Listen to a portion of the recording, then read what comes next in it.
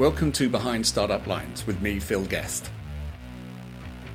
My guest today is James Pringle, VC investor at Portfolio Ventures, a fund that backs fintech, insurtech, SaaS and enterprise software businesses. James takes us behind the scenes as an investor and how he and the Portfolio Ventures team pick the businesses to back. I thoroughly enjoyed my conversation with James, and as I'm sure you will too. Here's what he had to say. James, welcome to Behind Startup Lines today. Thank you so much for having me, Phil. It's great to be on the show. This has been a podcast exploring what it takes to build the commercial side of businesses. And a lot of the people I've spoken to so far have been founders that have been struggling with that go-to-market, that execution, making their first hires, winning their first customers. But you have a really unique perspective on that as an investor. I think this is a very different episode for us to be able to dive into really what's going on within the investment markets at the moment. It's July 2023. We've been through a pretty tough 6 months plus. Funding has significantly changed in that period from what it was in the last 15 years. So I'm not going to have a better opportunity than to quiz a venture capitalist about really what's happening in the market.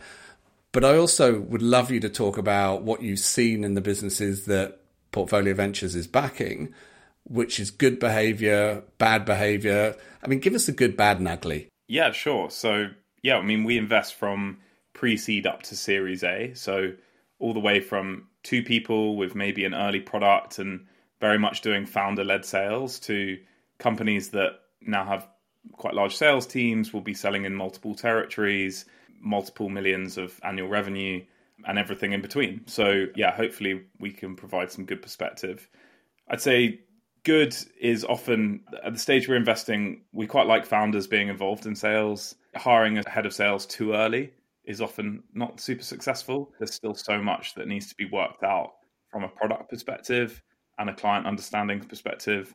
And founders, hopefully, are pretty knowledgeable about the space they're in as well. So they put on a very professional, insightful, and interesting viewpoint when speaking to customers about how they might want to change or improve a certain industry. So I'd say founder-led sales at the beginning is generally pretty good practice. Hiring salespeople, I have seen quite a few mistakes around hiring the first salesperson.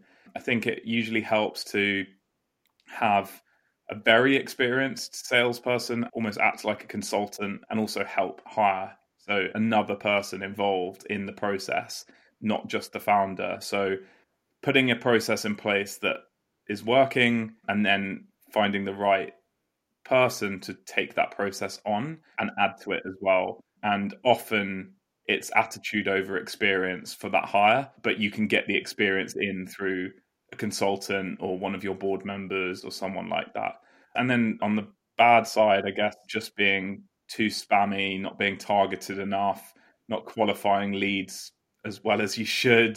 I was recently in a board meeting where we were talking about the MEDDIC qualification process, which I can't remember what each letter stands for, but it was a very thorough way of reviewing a potential customer and making sure you were properly qualifying them.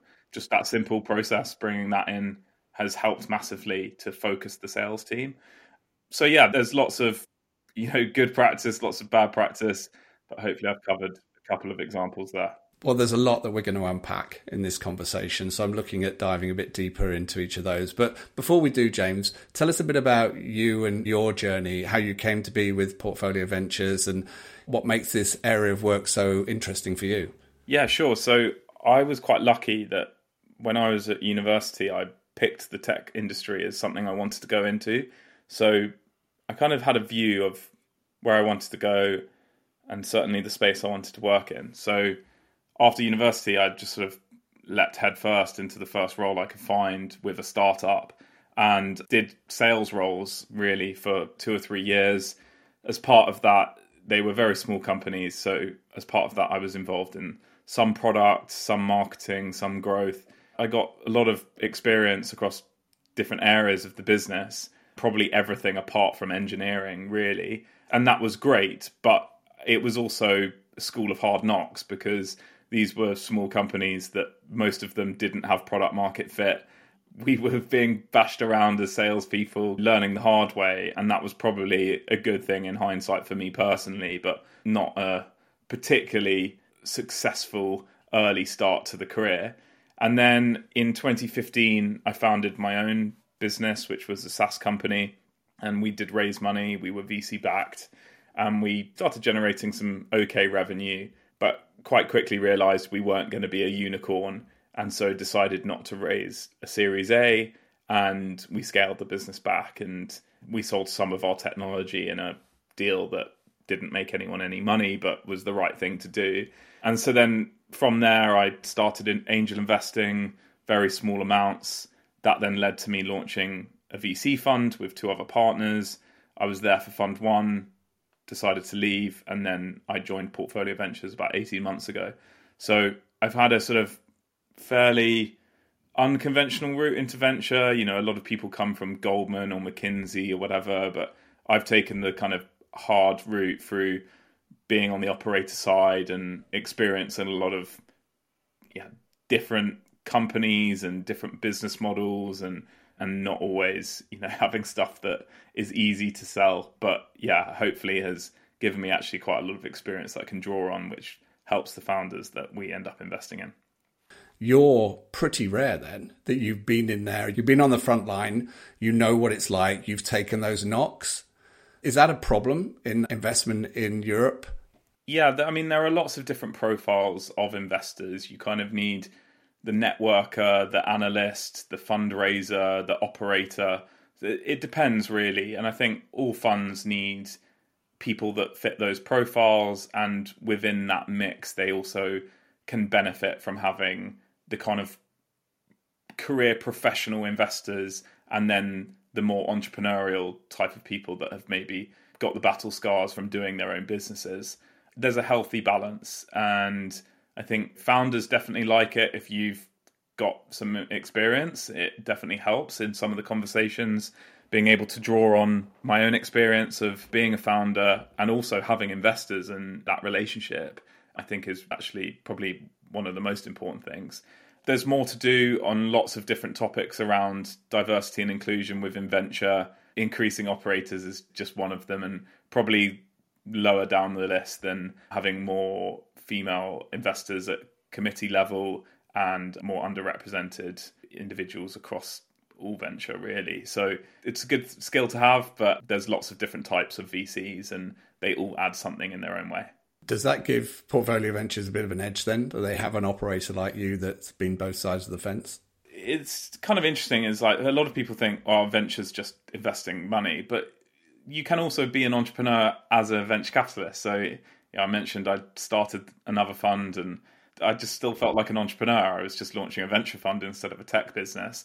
And with Portfolio Ventures, we're a small team of 3. Will and Will founded the business, so they've got their own operator experience from doing that. They have to file annual accounts and deal with all sorts of things on the operator side from running that business. We just happen to be running a venture business. But yeah, I think I joined 18 or so months ago, and obviously I bring that kind of tech founder experience, which I do think adds to what we offer, but equally Will and Will have a lot of experience from running the company, and they've been investing for longer than me, which is something that I value a lot, leaning on their experience. And I know that track record in this space is the most important thing. Everyone's looking to return money to investors.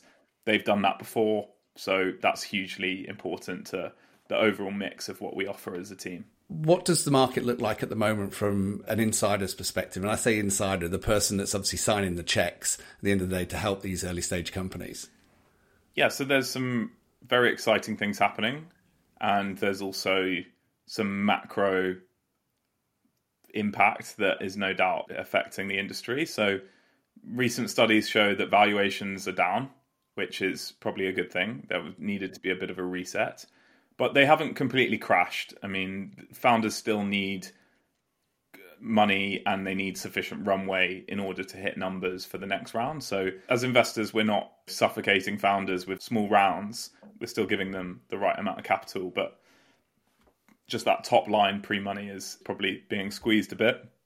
And also it's not about venture capitalists being particularly opportunistic or trying to get more equity. It's really about understanding what valuation you'll command at your next round and making sure that you have the right resources and the right valuation at this round to grow into that next valuation, rather than then having to do a down round or recap or accept bad terms or whatever.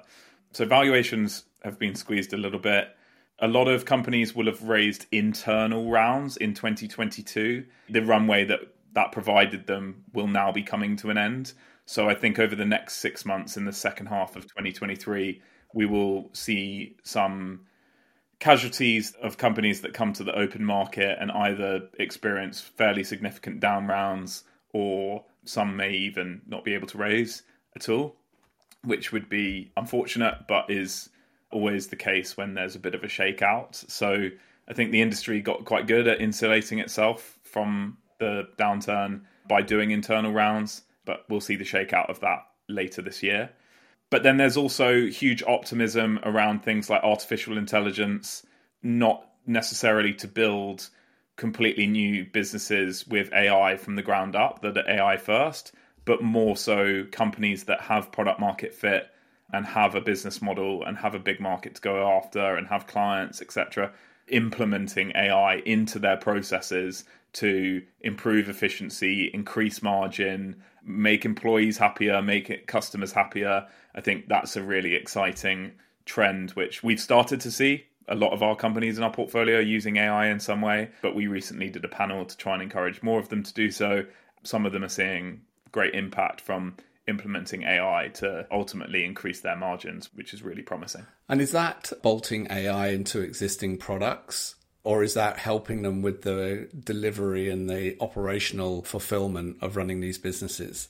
Yeah, so it's both. And we've been quite clear with our portfolio that they should only be putting AI into the customer-facing product if it solves a real need. So not AI for the sake of AI, but where you can create a better experience, whether that's faster response times to support tickets or better ways of discovering items within your product or whatever it might be, then that's a huge positive. If it can make your customer NPS score, which is Net Promoter Score, increase by making the experience better, then that's great. But it's also the internal tooling. It's marketing copy, it's ideation, it's product decision making, it's GitHub Copilot for your dev team, automated code test writing with GitHub Copilot. These are the types of tools that are readily available that we can see that some of our portfolio are using and getting great efficiencies from, and others are maybe slightly slower off the mark. And that's no criticism. It just hasn't been part of the culture to test these tools rigorously. So we want to try and encourage that where possible without distracting. It needs to try and save time and increase resources, not detract from time or resource. So when these businesses right now are being very careful about where they spend their money with the limited runway that they have, are they investing it in product enhancements like that? Or right now it's about riding this storm out? And does this storm have an end? Because we've seen some data that suggests that number of rounds, the number of investment deals are increasing. I don't know if that's a good sign or if that's the market doing its dead cat bounce. What's your view on that? Yeah, I think there's definitely some numbers to suggest that June, July 2022 was the bottom of the market for certain sectors. I think that there's still a lot to shake out. I think with the change in mortgage rates and inflation, there's so much that could impact things on a kind of macro level going forward. So I'm not suggesting like we're at the bottom or there was a bottom or that things are going to get suddenly a lot easier. I think there's still a lot to play out. What I would say is that there is capital out there. The best companies will still get funded. It's not all doom and gloom. AI is creating a lot of new opportunities, but it has to be underpinned by fundamental good business and good business models and product market fit with clients. Yeah, it almost feels like AI are now table stakes for any business. And I think if you're looking for backing as an AI business that's creating these tools, then you're highly investable right now. But if you are a fintech or any other type of tech business that now has to start introducing this technology into your offering to serve the customer and to help on the operational front, you still need that backing. You still need those funds to do that. And I wonder how easy that is to come by. And will these companies die before that happens because they've just run out of cash? I'd say that any tech company with engineers worth their salary should be able to integrate AI fairly simply. It's more so how you do it and on what on, because it has to have an impact. It has to create more efficiencies ultimately and not detract. So it is about being focused. There is some need for experimentation, but if you can really solve problems, that's the most important thing. I think building AI businesses from the ground up, AI first companies, is actually really hard. And I think we probably won't see as much success in that space as people are probably making out. I think a bit like cloud computing, every tech company in the world is built on cloud software from tech giants. I think every company in the world will use AI software from tech giants. I think it opens up a wealth of opportunity, and I think that making something 10% better with AI isn't going to be something that you can build a whole new business out of. I think it needs to be 10x better if you're going to be an AI company, AI first. So actually, I think the fintech that integrates AI is actually probably in a better place than the company coming completely cold to the market, hoping that their AI product is going to move a whole industry over to what they're offering versus what exists. Because we know that 10% better isn't enough to disrupt an incumbent. In my experience, certainly within tech companies, a lot of founders are engineer or product people by nature. Selling doesn't come easily to them. They're not comfortable with it. Some of them don't even like the idea of having to sell. Have you come across that with the companies you've backed? And what advice have you given the founders to help them get their head around that they need to do this in the early days? Yeah, so sometimes there will be founders that don't naturally see themselves as salespeople. I remember I went to a talk with Rob Fitz, who wrote the Mum Test, and he said, stop thinking of it as sales. Like, sales has got maybe the wrong brand to it now. Think of it as customer development. So if you're good at product development, you should be good at customer development, which is looking at the data, understanding it, making sense of it, and then optimizing. And if you treat customers in a similar way, it's really about going and asking them questions, getting the data, and then reacting to that. So the days of founders like melting the phones are gone. We don't need that. What we need is, in the early stages when you're a founder, you need to be speaking to customers, and that can be very genuine approaching, saying, look, we're an early stage company in this space. We're trying to fix X problem. You're the sort of business that we're looking to work with, but we appreciate we're early and we probably don't have it all sorted yet. So we'd love to just understand more about what you're doing. And if you can give them a good enough reason to have that conversation, then you're going to learn a lot from it. So my biggest advice, if you're pre-product market fit, which, by the way, is a overused term and underdefined of what that actually means, but I think there was a famous saying from someone in Silicon Valley that said, if you're not sure if you have product market fit, you don't have it. Because when you got it, the wheels are coming off because you're moving so quickly. So if you're not feeling like everyone's trying to give you their business, then you still need to just be out there speaking to customers and learning and approaching it in a very humble way, in a very sort of like, we're still learning, we're still improving, and we want the product to get better and better. But there's a challenge when you've got enough momentum as a founder. Let's say you've got to about $1 million in revenue now, and it's time to start building that first sales team. What mistakes have you seen businesses make when they pass the baton from founder, which quite honestly, people are prepared to talk to founders because they're interesting people, they're innovators. People love having those conversations. When you pass the baton to a salesperson, say, go replicate that early success, it's a whole different game. And what have you seen, both the good and the bad, at that transition point from founder-led sales? Some founders are very process-driven. Other founders are not at all, but it's all in their head and they know what they're doing, but it's all in their head. I'd say that the biggest mistake is expecting a salesperson to join and build your process for you and make it all perfect and it work perfectly and hit sales targets and hire the next person for the team. It's far too much. What you're really expected to do as a founder is not just land the first few clients, but actually start to develop that process. And that doesn't mean that you have to do it on your own. You can use a consultant or you can speak to other founders about what they do. But trying to build a process that you can put a salesperson into is going to be far more successful, because if they start to deviate away from the process, you can then explain why they need to come back or why things aren't working. You can't improve what you're not measuring, type thing. So if you don't have a process in place, I would recommend finding that process, like processing what you are already doing, defining it, defining the target customer, defining how you qualify leads, how do you find leads, all these types of things, so that when someone comes in, they can go, 90% of this is amazing and I'm going to follow it. And then this 10% I can actually add and make it even better. And then if they've got the right attitude as well, they'll go and hunt for you, but within the definitions of what you've said, this is how we do sales. What do you see as the first hire then? Because what you described there is someone who comes in and there's a process and a structure that they're able to follow and they can replicate that success. But when we think about the first sales hire, that's not the first sales hire, is it? What does that person look like? So I actually would say that the first sales hire should be attitude over experience. So I would rather have someone that is sort of like just really hungry, but hasn't got bad habits, is just kind of happy to come in, listen to the founder, and then run with whatever they tell them to run with, rather than maybe someone like a head of sales who's really experienced and is going to bring their own kind of noise to what sales is for that organization.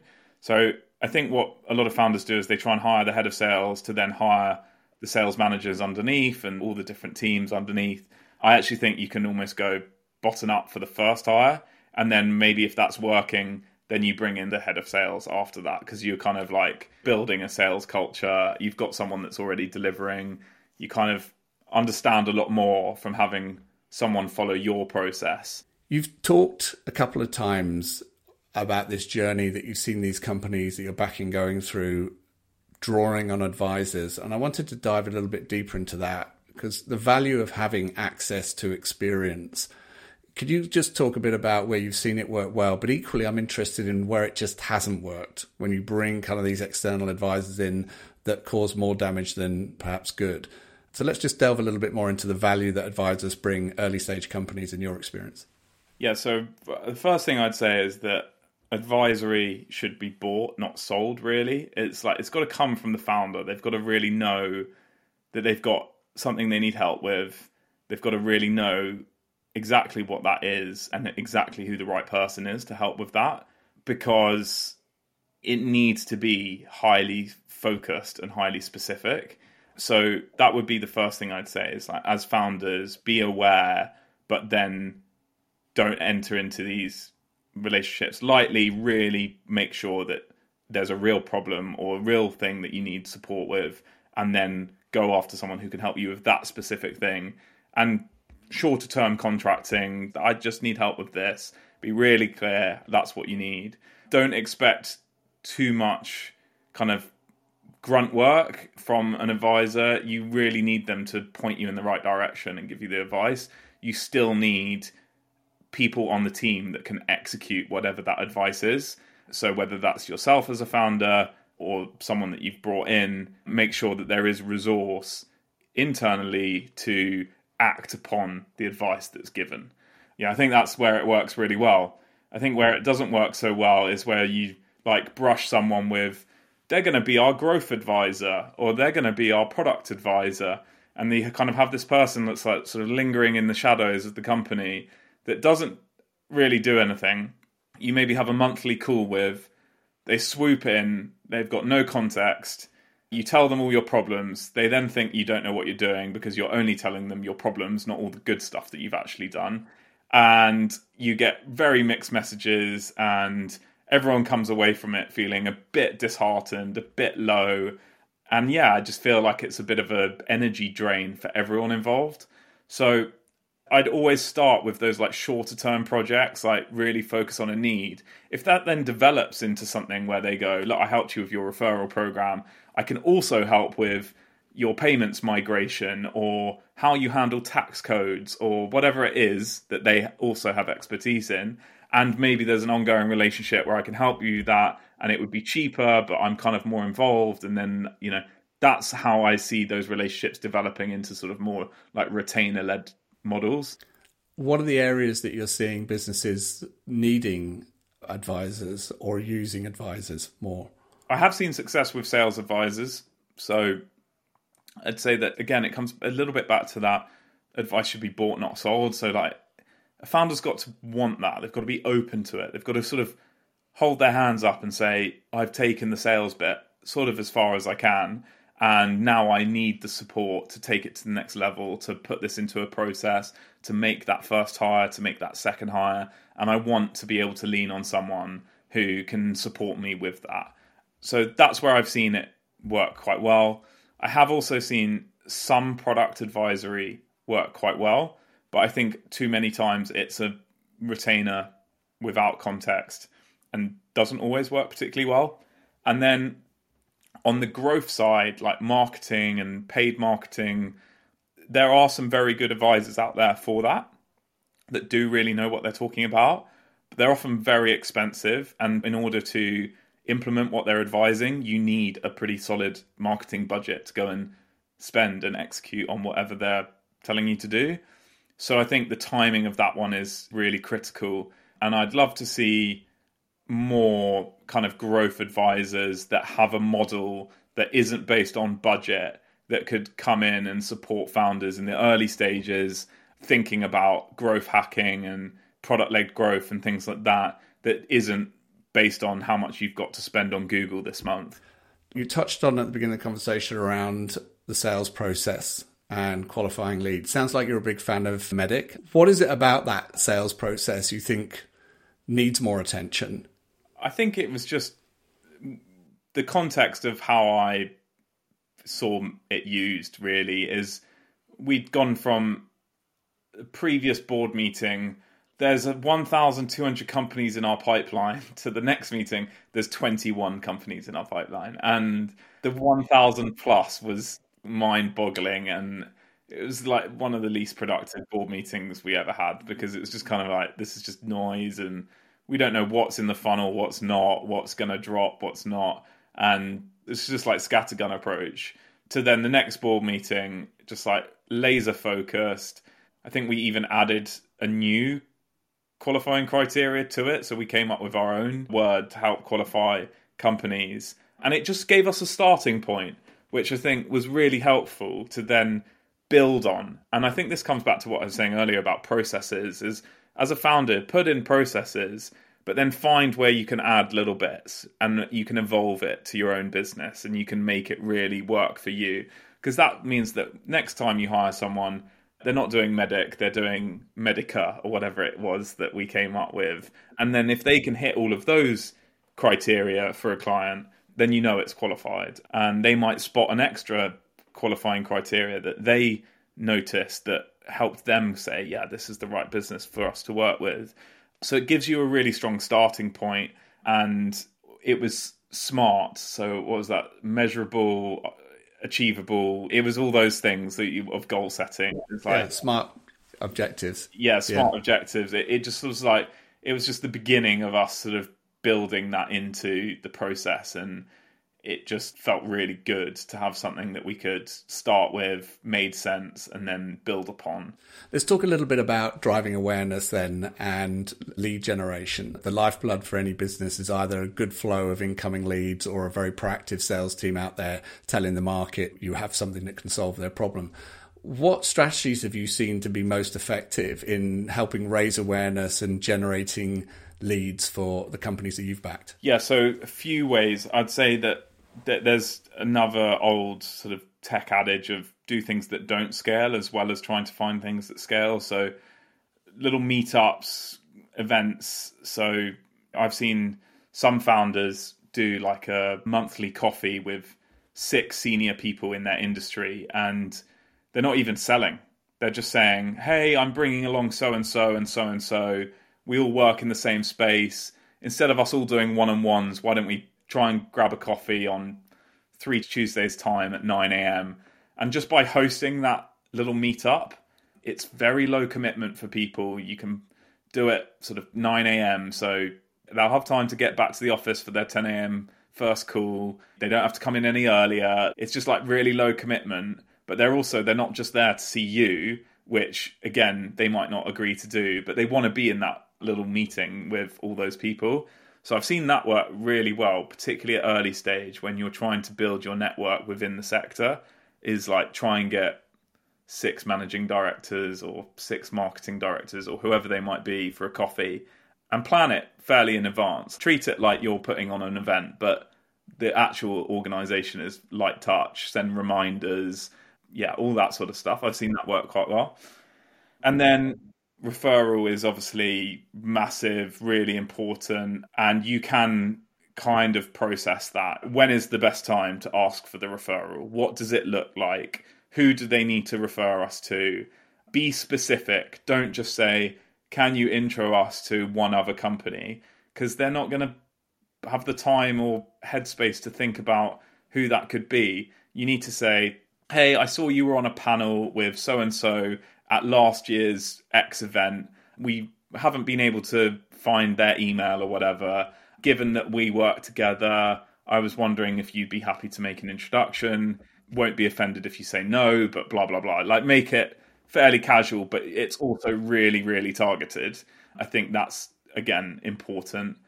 And then the third one would really be just like content marketing. I'm a huge believer in content marketing. Like you do, Phil, I do a podcast. It's not always about how many downloads it gets. It's about who's listening and being known for hosting that conversation and getting out there. It's amazing for networking. It's good content and it puts yourself at the center of the conversation. So you got to pick something that you enjoy doing, that you can be consistent at, that in the first 2 years, no one really pay attention to. But by the time you're year 3, year 4, year 5, and you've done 200 episodes or whatever it might be, or 300 newsletters, people will go, you know what, I've read 4 of your newsletters over the last 3 years, that each of them was good. And I might not have read the other 296, but just for the fact that you've been doing that many, you're now here in my thought process when I'm thinking about this particular topic. That's absolutely critical. And there's no time to start like today. I wish I'd started my podcast years earlier. I didn't. I started in 2020. We've done over 150 episodes now. I absolutely love it. It's not always about how many people listen or how much we charge sponsorship for. It's really about everyone who comes on the show I get to meet and spend time with, have interesting conversations with. And so that's how I know I'll be consistent, is that I get enough enjoyment from just doing it that all the other benefits are additive. So every business, every person should be thinking about what can they do that they can be consistent at, which is going to help elevate their brand into the conversation around the topic that they're focused on. Yeah, definitely.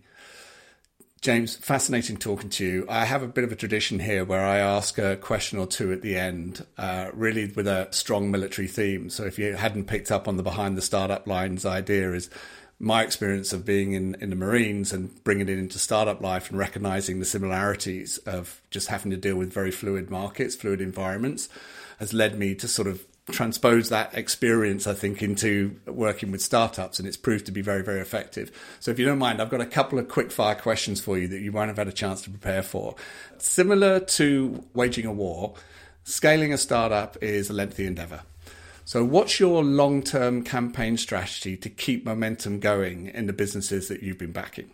Okay, I think for the founders, try and remain focused, but keeping speed on product development is, I think, one of the biggest markers of success in early stage. Companies that move quickly on product and constantly make the experience better for their customers win over companies that even early have, success, but the product never changes. So that would be the ongoing strategy, I think, for founders, is to keep improving the product. For us as investors, our long-term strategy is to be pound for pound the most valuable investor in every deal we do. So we're usually not the largest investor in the round, but for the amount we do invest, we bring a lot of value. And that is not something that reaps extra returns for us in the current vintage. It's what leads to those founders referring their friends and their colleagues and their investors to come and raise money for us in funds 6, 7, 8, 9, 10. So that's our little long-term strategy that we're working on, is be pound for pound the most valuable investor in the deal. Last question. Winning battles often requires the ability to move quickly and strike decisively. How nimble is your fund in terms of decision making and getting a deal done? We're very lucky. We're just 3 partners. We're all involved in every investment decision. But if we are required to, we can move very quickly. We try to crowdsource information from, obviously, the founders who provide data rooms and decks and things like that. But we also lean on our investor network, people who have invested in our funds, experts that we know. We try and do customer references. We do reference calls with the lead VC who's leading the round and other investors in the deal. And if push comes to shove, we can probably do all of that in 48 hours. Wow. It usually doesn't take 48 hours. It usually takes a few weeks. But if we really, really needed to, and there was a great lead VC who opened up their research and investment memo and conviction and thesis to us, and we could get access to their customers quickly, which has happened, we can do it very, very quickly. And I love that about our fund, is that we can move quickly. Brilliant. Tell us a bit about the companies or the startups that you're interested in backing. What is Portfolio Ventures looking for? Yeah, so we're a UK fund, and we predominantly invest from pre-seed to Series A in fintech, insurtech, and SaaS companies. However, we can invest beyond those sectors. And because we're a UK fund, we are looking for companies where they have an unfair advantage from being headquartered in the UK. So fintech and insurtech, historically, there are some reasons why the UK is strong in those sectors: access to capital, access to talent, regulatory reasons, historical reasons. But more broadly, if there's a business that you're building where it kind of could only be built from the UK, then we'd love to see it. And the process for getting in touch and putting this in front of you and the team? Anyone can contact me on LinkedIn, and my email's on my LinkedIn as well. So we're a super accessible fund. You don't need a warm intro. If you email us, you will receive a response. So yeah, jp@portfolio.ventures. But go to my LinkedIn, drop me a message, and you'll find my email on there as well. James, thank you for such a free-flowing, open conversation. I'm sure a lot of the founders listening to this will have learned a great deal. My pleasure. Thank you so much for having me, Phil. I've really enjoyed it. What a great conversation. As an operator turned investor, James has given us unprecedented insight to scaling an early stage business from an investor's point of view. To learn more about building a successful startup from James, check out his podcast, Riding Unicorns. If you like what you heard today, please give this episode a 5-star rating and be sure to tell your friends that we're here. It's been my pleasure to bring you this episode of Behind Startup Lines. Until next time, this is Phil Guest signing off. Over and out.